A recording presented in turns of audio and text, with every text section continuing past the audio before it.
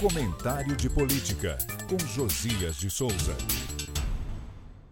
O staff da campanha de Bolsonaro havia traçado um plano para o 7 de setembro. A estratégia partia de uma previsão.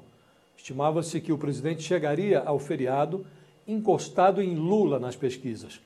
Aproveitaria as celebrações do Dia da Pátria para levar seus apoiadores ao meio-fio, exibindo uma musculatura política que o faria entrar no segundo turno à frente do seu principal rival nas sondagens eleitorais.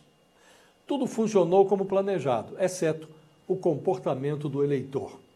Pesquisa divulgada às vésperas do feriado pelo Instituto IPEC, antigo IBOP, revela que Lula se manteve estável em 44%, Bolsonaro com 31%, oscilou um ponto para baixo.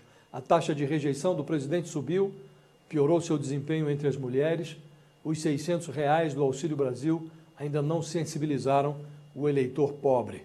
Na estratégica região sudeste, que abriga 4 em cada 10 eleitores do país, a vantagem de Lula sobre Bolsonaro cresceu de 6 para 11 pontos em 2 semanas.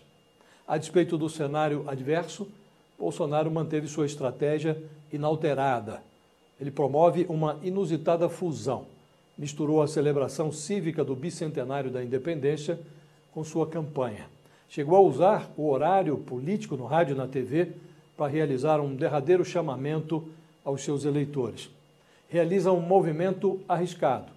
Bolsonaro discursará em Brasília pela manhã e no Rio de Janeiro à tarde. O auge da fusão cívico-eleitoral ocorrerá depois das 16 horas, quando o presidente vai escalar na orla de Copacabana um carro de som providenciado pelo pastor Silas Malafaia.